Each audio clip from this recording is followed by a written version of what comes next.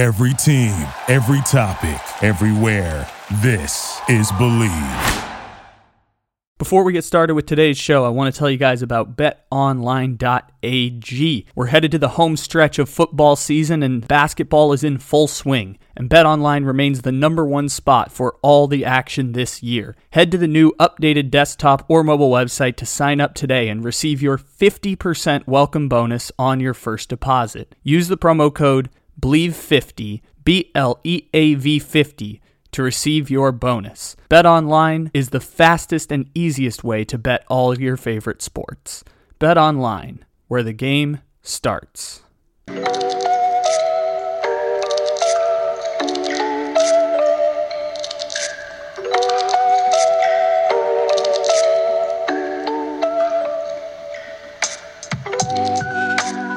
Good morning, good evening, good afternoon, or good night. However and whenever it is you may be listening, thank you for stopping into another fantabulous episode of the Take It Easy podcast live on the Believe Podcast Network, except it isn't live because it's a podcast. It's NFL Monday once again, everybody. Hope y'all are doing fantastic, however and whenever you may be listening. Actually, I hope you're doing better than fantastic. I hope you're doing fantabulous here on this day. It's NFL Week 15 wrap-up, so we got Green Bay and Baltimore talk, because that was an interesting game. Reluctantly talking about the Pittsburgh and Tennessee game. The Jaguars may have locked in the number one pick. What do we do with the Arizona Cardinals and how we reevaluate things down the line in the season? It's all interesting. It's all fun.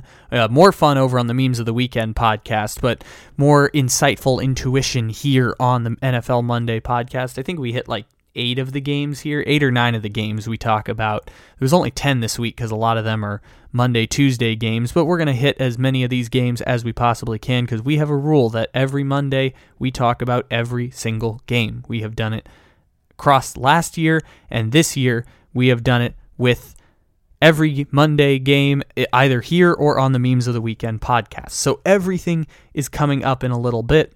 First and foremost, here on the NFL Monday, the New Orleans Chimeras. The New Orleans Chimeras did it!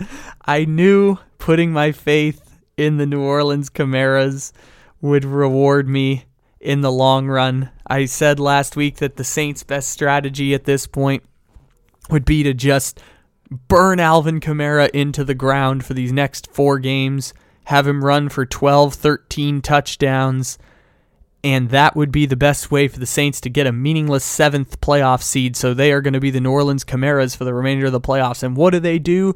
For the team that I say is the best of bad options in what we like to call the bottomless pit of hell, that is the NFC 7th seed, what do? The New Orleans Chimeras blank the Tampa Bay Buccaneers on Sunday Night Football, win a 9-0 slugfest of a football game, and the New Orleans Saints, without Sean Payton available, win a crazy game against what we thought was the best team in the NFC, or maybe the second best team in the NFC, or at least a team who was going to make the conference championship. It might still be because it was just a really weird game where New Orleans defense played awesome. Did anyone see the Saints pulling that one off?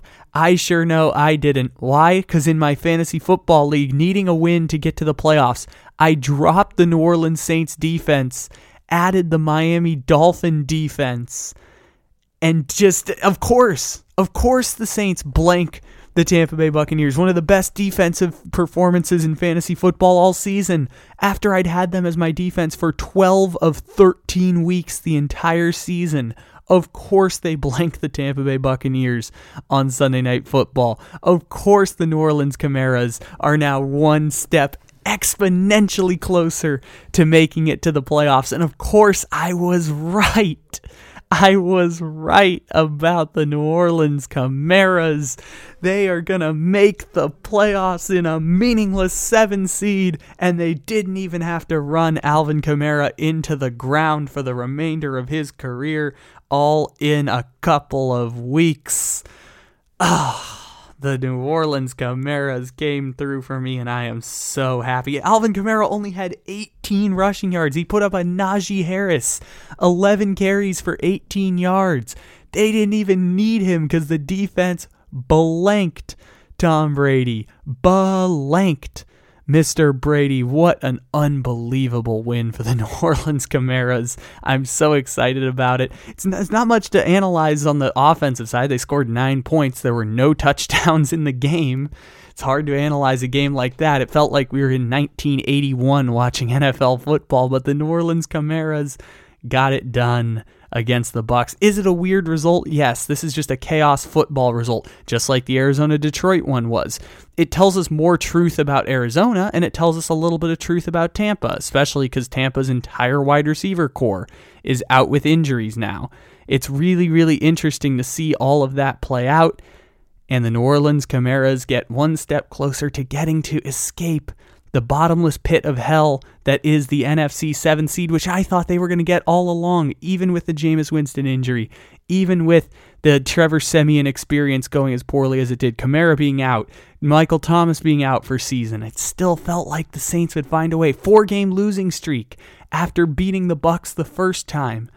And now the Saints have found a way. I'm sorry, the New Orleans Chimeras, not the New Orleans Saints. The New Orleans Chimeras have found a way back into the 7th wildcard spot, and I don't think they're going to relinquish it because they play Miami, Carolina, and Atlanta the rest of the season.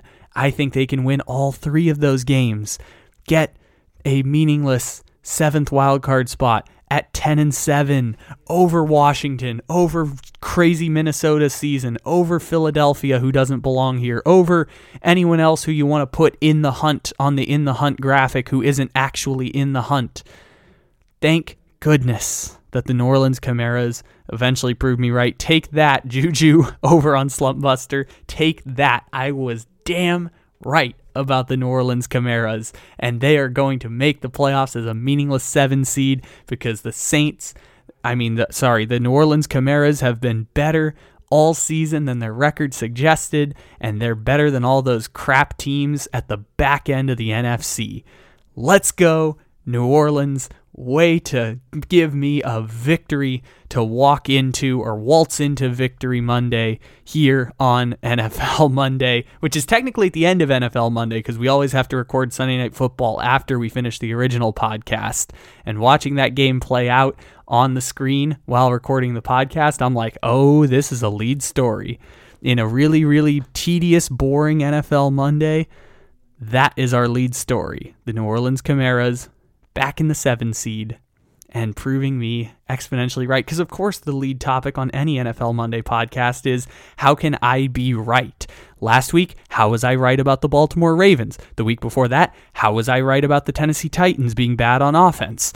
Seems to be a common theme here on these NFL Monday podcasts is, how can we start it off with, how was Kyle right? How was Kyle absolutely right about everything that was going on?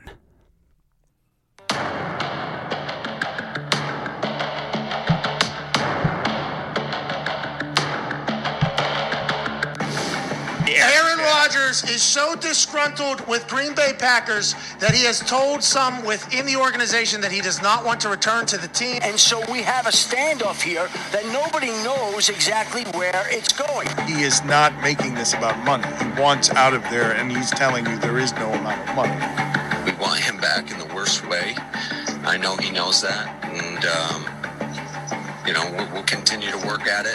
The situation between the Green Bay Packers and Davante Adams is not good. As far as this weekend, as far as training camp, we will see. There's been one message consistently coming out of Aaron Rodgers' camp, and that's, I don't want to be here.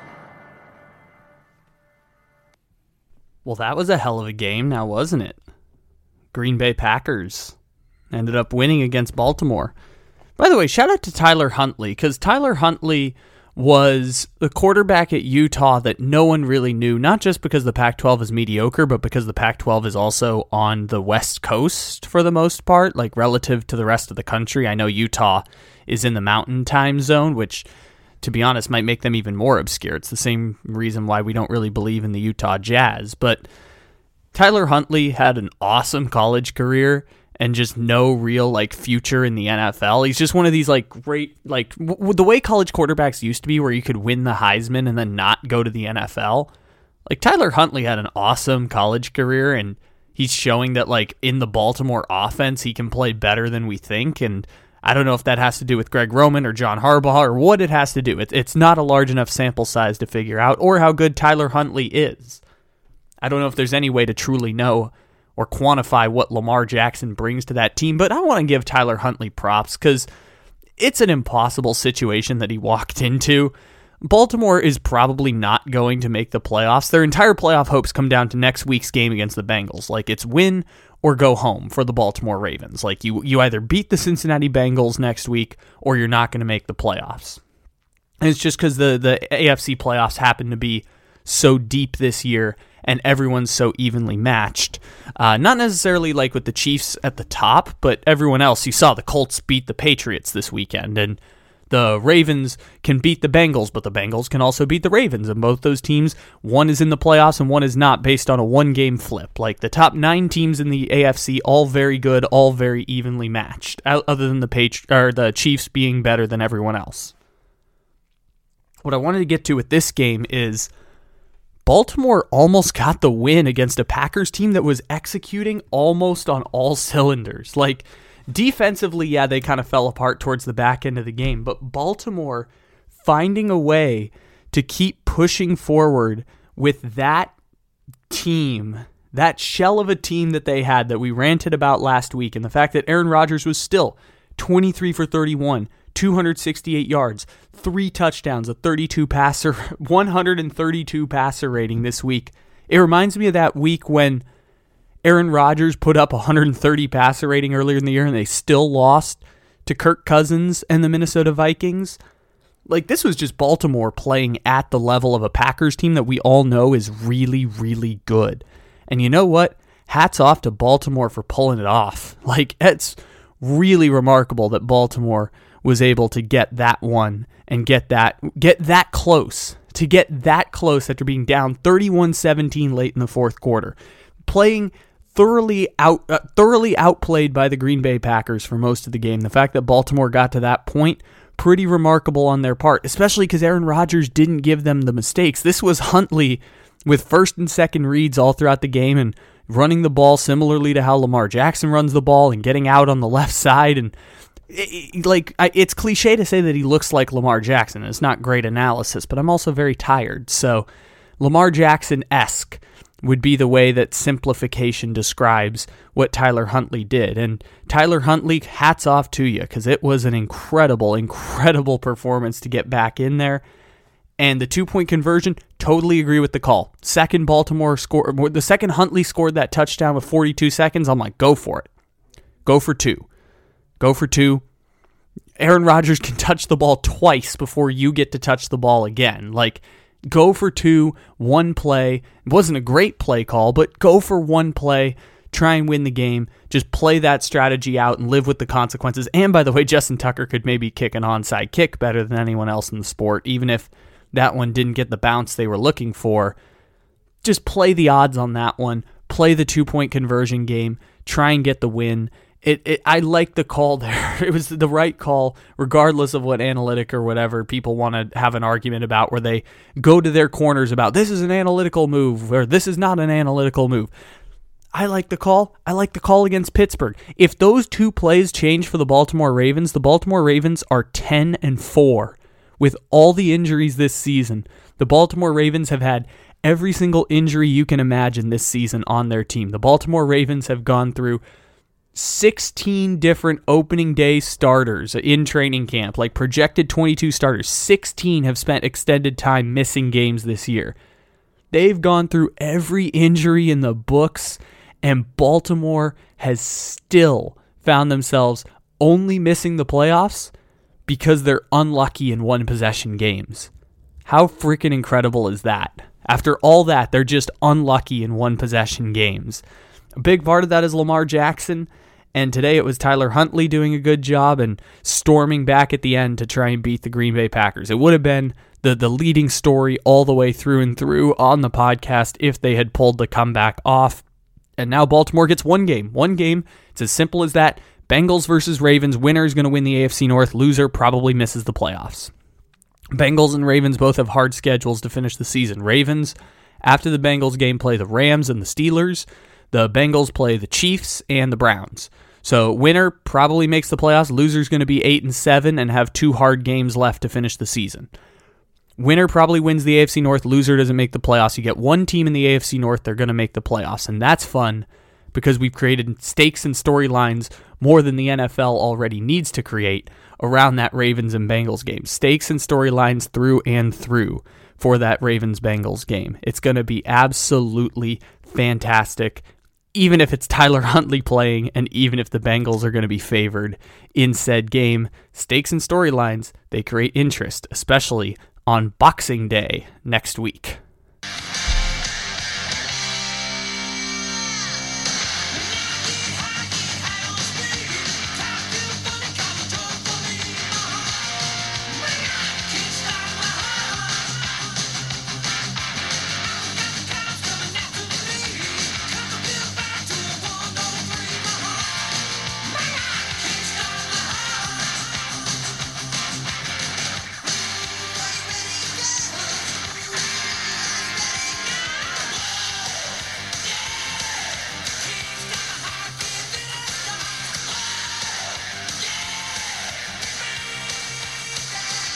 Holy shit, Detroit. This was not something that I was prepared for or expected to discuss. The Detroit Lions thoroughly dominated the Arizona Cardinals.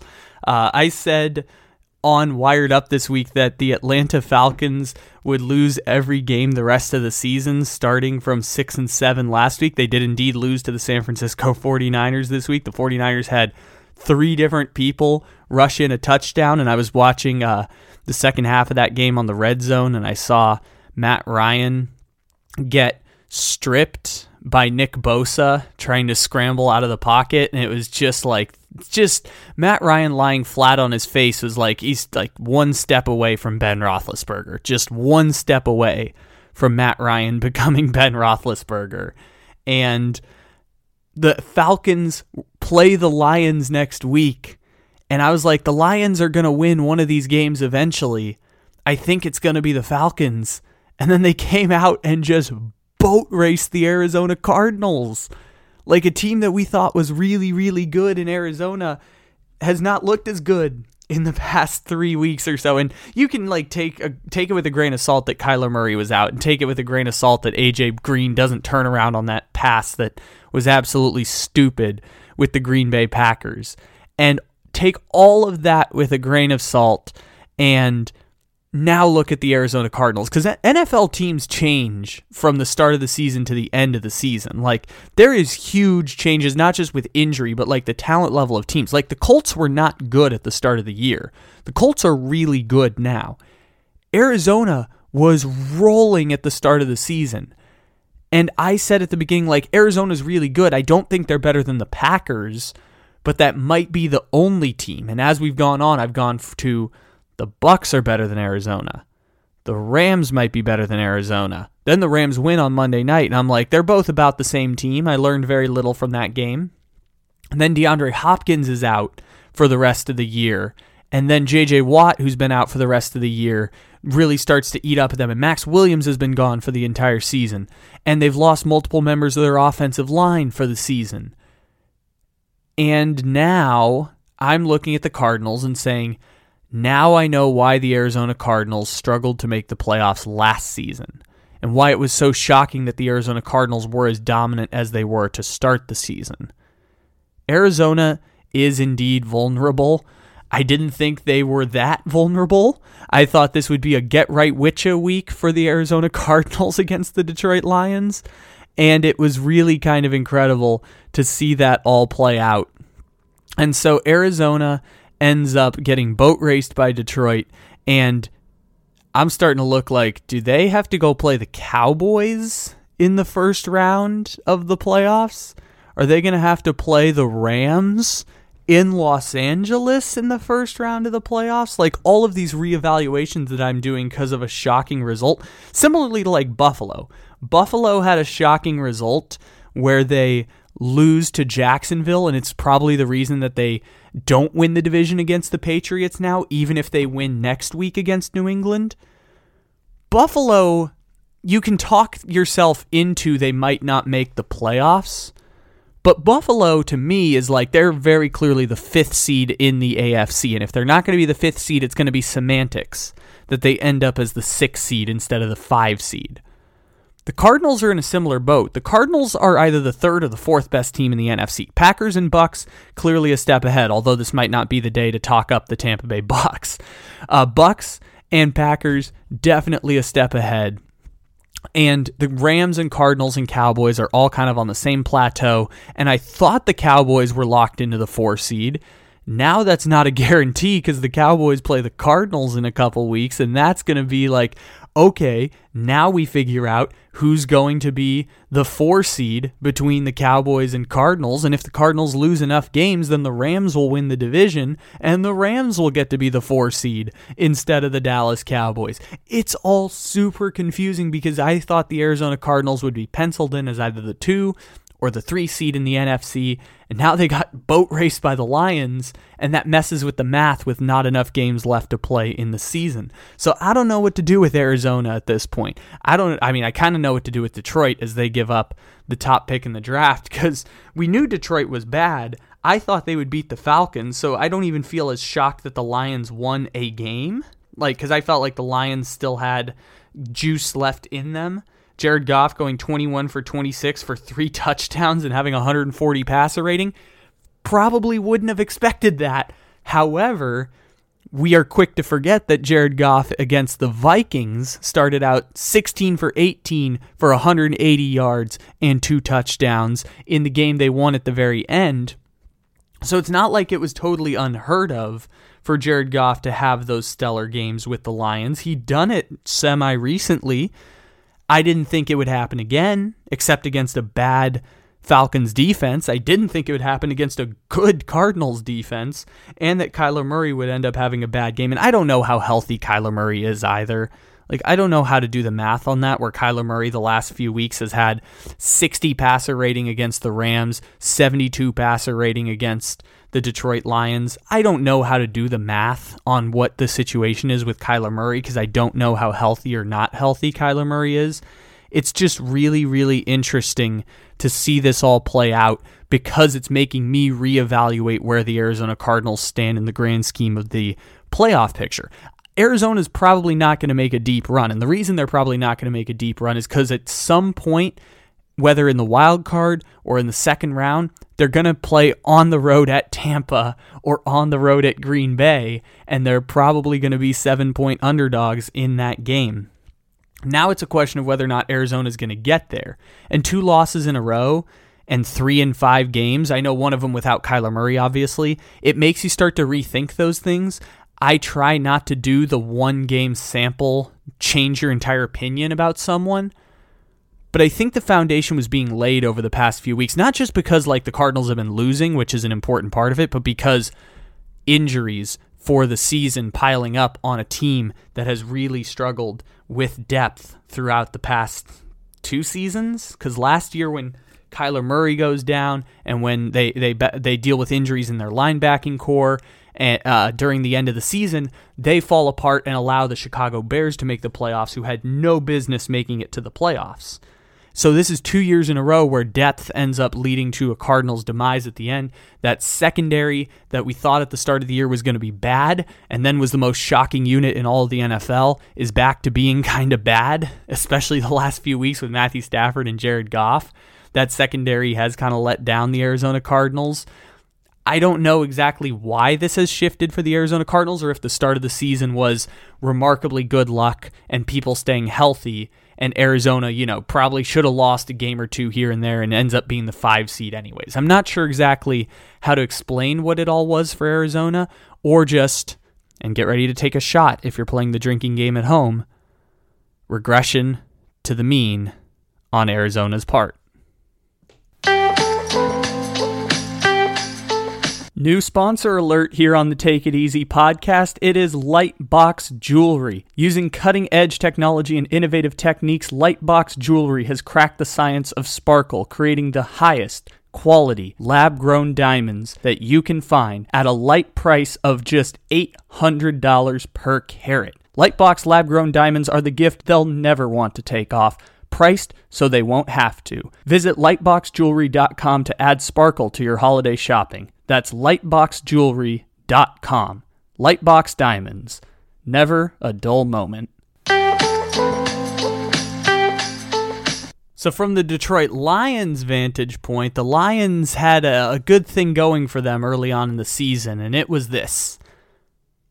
The Detroit Lions were not as bad as their record suggested. The Lions were just remarkably unlucky in one-possession games. The Detroit Lions lost one-possession game against Baltimore, a one-possession game against Minnesota that they probably should have won.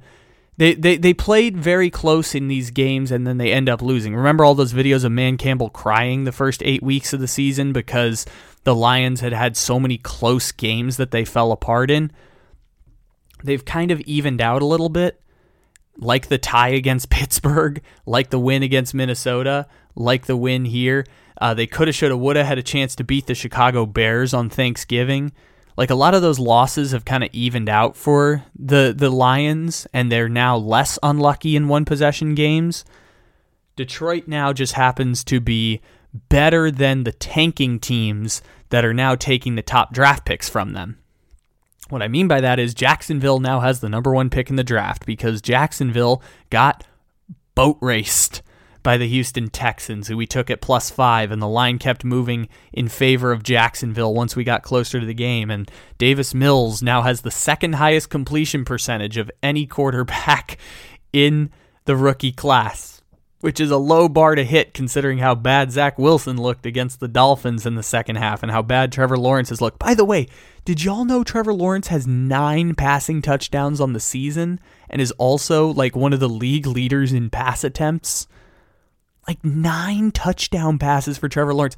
I found out during the Steelers game that Freiermuth has like 7 receiving touchdowns. And Trevor Lawrence has 9 passing touchdowns on the season. Like, it's been so rough for the Jacksonville Jaguars. James Robinson got a touchdown today, and there was just a fan sitting in the end zone. It was a downpour at Texans and Jags, and yet there were people sitting through a downpour between Texans and Jags, and it was just a boat racing by the Texans. The Texans scored 30 points. Congratulations to the Texans. I thought it was going to be a low-scoring game, but no, the Houston Texans basically got the over by themselves. 30 goddamn points against the Jaguars defense that, like we talked about with Stripe Hype, has no talent. Just no talent on the Jaguars defense. I defy you to name another Jaguar besides Josh Allen and Myles Jack on that defense. There is nobody on that Jaguars defense. It's so bad. I would come here again and say fire Darrell Bevell, but Darrell Bevell's now the interim goddamn head coach after Urban Meyer got fired. By the way, also, shout out, I know we're kind of doing memes of the weekend a little bit here. I wanted to talk about the draft order, but shout out to the reporter who didn't ask, just told Darrell Bevell, doing the calculations, Bevell might have more wins as an interim head coach when it's all said and done than Urban Meyer had as an actual head coach for the Jacksonville Jaguars. It's pretty funny how that all worked out for Darrell Bevell, second year in a row as an interim head coach because he replaced Matt Patricia, who got fired last year in Detroit. And the Jaguars now have the number 1 pick in the draft, and if they lose out, they'll get the number 1 pick in the draft again. And that feels a little bit like deja vu for last year, except because of a combination of quarterback class is deemed remarkably weak and how bad the top of the rookie class this year has been, we're not as hyped about the NFL draft as we were in 2020. and yet still the Jaguars are probably going to end up with the first pick. A tried and true strategy, by the way. What is the best way to get back to being a really good team in the NFL? What is the most effective way to tank? Get the number 1 draft pick in a year that has a generational talent. When the Cleveland Browns were doing their tank and they lost 31 out of 32 games, but they should have lost all 32 because the Chargers missed a kick at the dog pound in December. When the Cleveland Browns did that teardown to get the number 1 pick for Myles Garrett and the number 1 pick for Baker Mayfield, they said, we are going to hit on at least one. If there's a generational talent every 5 years and we have the number 1 pick in 2 of those years, we're going to hit on at least one of them. The Jaguars thought they had the hit on Trevor Lawrence, and now they're going to be the number 1 pick next year, and none of us really know how good Trevor Lawrence is. If you want to hear a conversation about that and Zach Wilson, encourage you to check out the Stripe Hype Friday we did last week. But we have no idea who's good between Trevor Lawrence and Zach Wilson.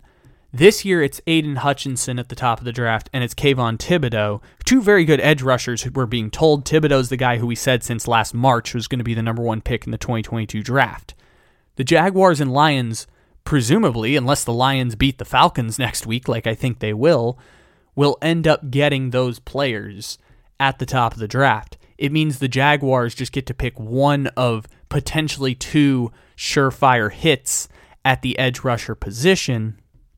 That gives us no confidence in the Jacksonville Jaguars to hit on said picks, because the Jacksonville Jaguars, despite doing all the right things in tanking and trading Jalen Ramsey and getting draft capital, they've botched pretty much everything.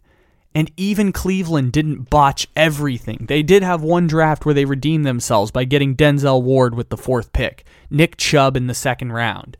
The year before they got Myles Garrett. Like, they got the chance to redeem themselves. It just took a while to get there, and Jacksonville is in a place where they've done all the losing, they've done the tanking correctly, and it still feels like it's not going to work out. That's a pretty bleak existence. When you're in that position, you've lost twice to the Texans in a season, you have what's presumed to be a generational quarterback, you have what's presumed to be a generational edge rusher coming in this year's draft, and you got 2 extra first-round picks for Jalen Ramsey and tons of cap space, and it still feels like you're going to mess it up. That's pretty damn remarkable, because we assume when we do draft analysis, no one really knows more than anyone else, and a lot of it is a crapshoot at a certain point. But Jacksonville is playing the percentages well and still coming up with losses. And at a certain point, I just throw up my hands and say, does organizational incompetence actually drag down an organization that kind of way? It's pretty remarkable to think about that, not have the answers to it, and then be living through it and thinking they're going to get the number 1 pick for a 2nd year in a row. History will reflect that the Jaguars were the worst team in the NFL 2 years in a row, because sometimes we don't remember who has the number 2 or 3 or 4 picks in the draft, but we always remember who has the number 1 pick in the draft. History will reflect the Jaguars will have had the number 1 pick in the draft 2 years in a row, and it still feels like the future is so damn bleak for the Jaguars. That could change 5 months from now, and it could change 12 months from now, like it did last year when we thought they were getting Trevor Lawrence, and now it looks even bleaker because they're going to get the number 1 pick again, and they just fired Urban Meyer. Like, it's all really, really ridiculous, and it's really fascinating because we just don't know how it's going to go in the future for the Jacksonville Jaguars. What we do know, though, is that they're probably going to get the number 1 pick for the 2nd year in a row.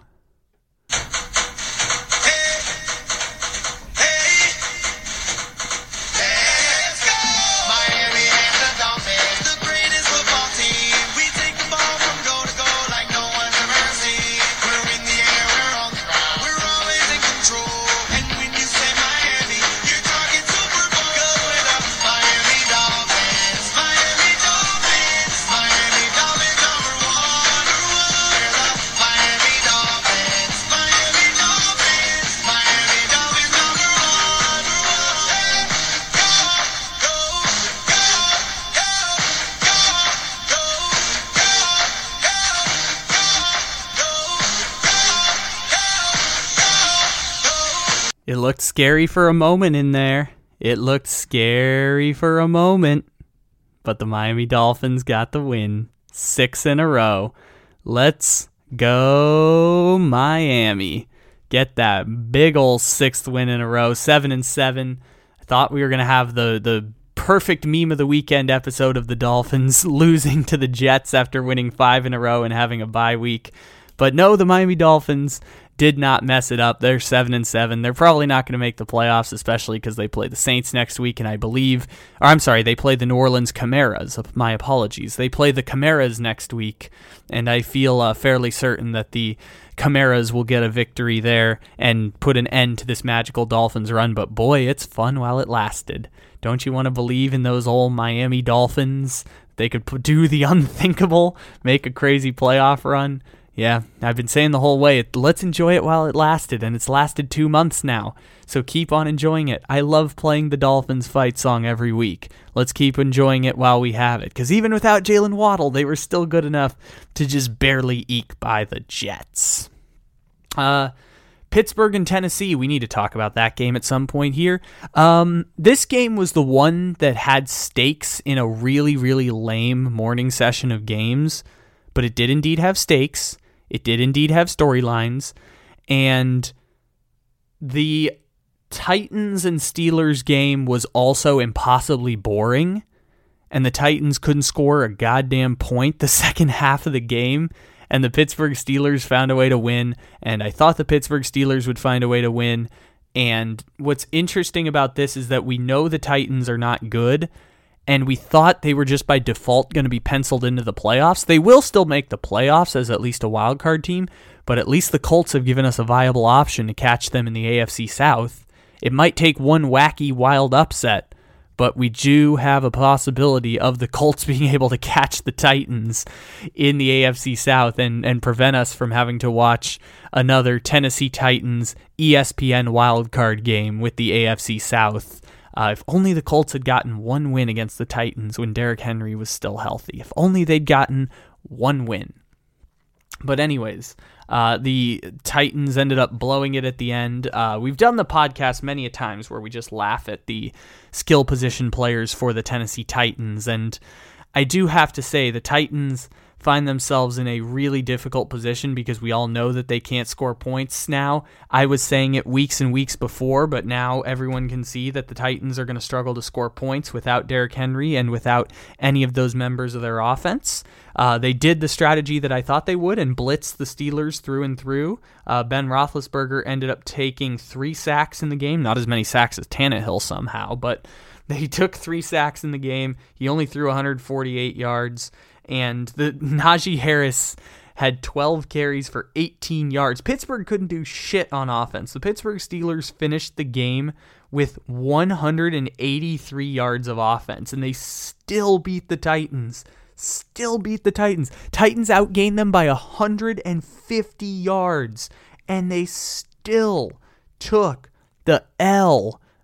It's unbelievable how the Pittsburgh Steelers found a way to win that, because the Titans just kept turning the ball over again and again and again and again. And turnovers will cost you. As the Titans know, by the way, Titans lost to the Texans because Tannehill threw 4 interceptions. Like, the turnover battle was the only reason that the Pittsburgh Steelers beat the Tennessee Titans in that game. It's why Aaron Rodgers and Tom Brady and company get the ball out so quickly and avoid making the catastrophic mistakes.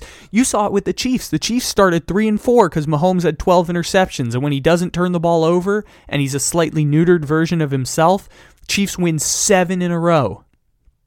And the turnovers are the only thing bringing down the Titans because Tannehill doesn't have time in the pocket. Taylor Lewan's out for the season. He doesn't have a safety blanket of a running back. It's a lot of Deonta Foreman and Jeremy McNichols in the backfield, and he doesn't have options at wide receiver. And I told y'all weeks ago, the Titans are not a Super Bowl contender. I've already taken the victory lap on I Told You About the Titans. The episode after they lost to the Texans was titled, I Told You So About the Titans.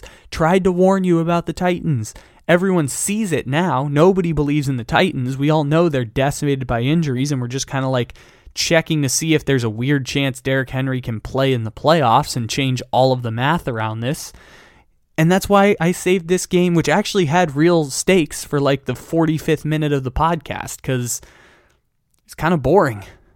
It's just really, really boring. Even if it was close at the end, both these teams are just really boring to watch because their defenses are okay and their offenses are crap.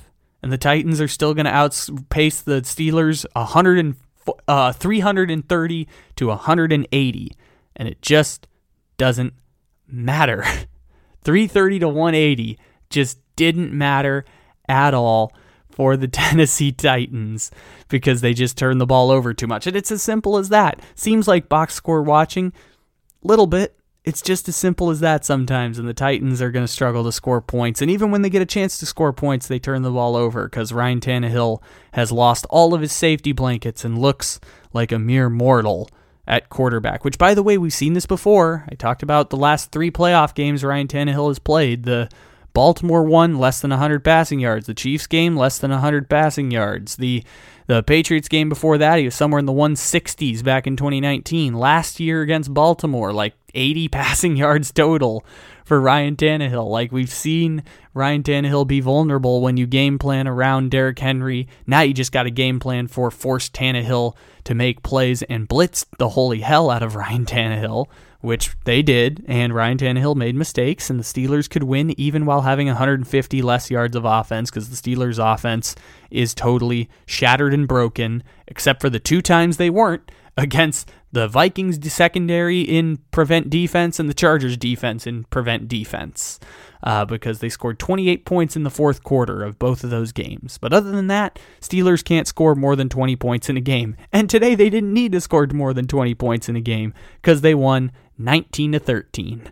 They're still not going to make the playoffs, but they're still 7-6-1, and that keeps them in the mix. Last, but certainly not least, on the NFL Monday, we have to acknowledge the fact that the Carolina Panthers did indeed play the Buffalo Bills this week, and this was a classic game of Buffalo had something to play for, Carolina had nothing to play for. Buffalo was like a 13-point favorite coming into the game, and I think they covered the spread, if I remember correctly. I think it came down towards the end a little bit. Yep, 31-14. Beat the Carolina Panthers. Carolina Panthers season has been over for a couple of weeks now. Cam Newton had another bad game. Cam Newton did rush for 71 yards, though, so it makes it look ever so slightly less bad. A lot of Robbie Anderson for some reason. A lot of Robbie Anderson end-arounds, it felt like, in the first half of that game. I don't know where the game plan changed there with the new offensive coordinator, but we've talked about dysfunction for the Panthers, and we talked about the Buffalo Bills. This is what I expected. Buffalo was going to find a way to make the playoffs. They're either the 5 seed or the 6 seed.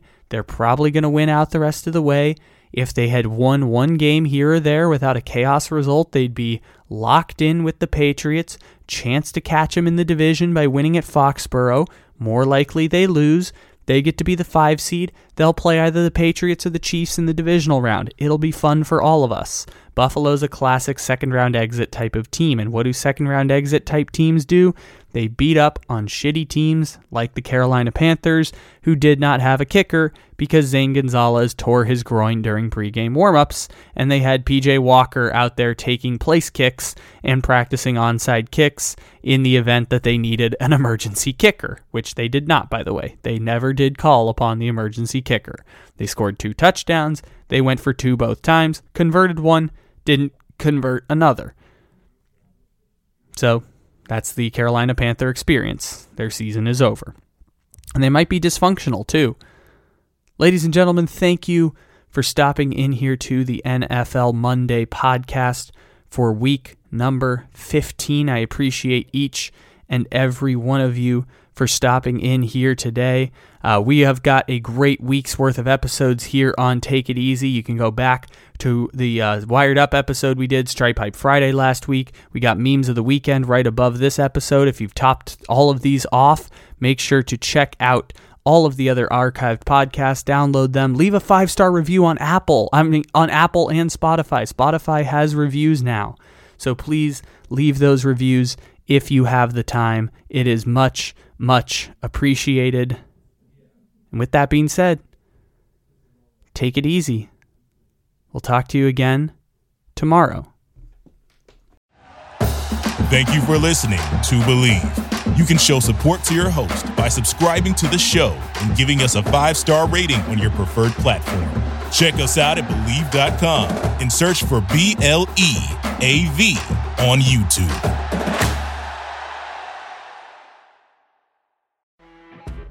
You know when you're listening to a true crime story that has an unbelievable plot twist that makes you stop in your tracks?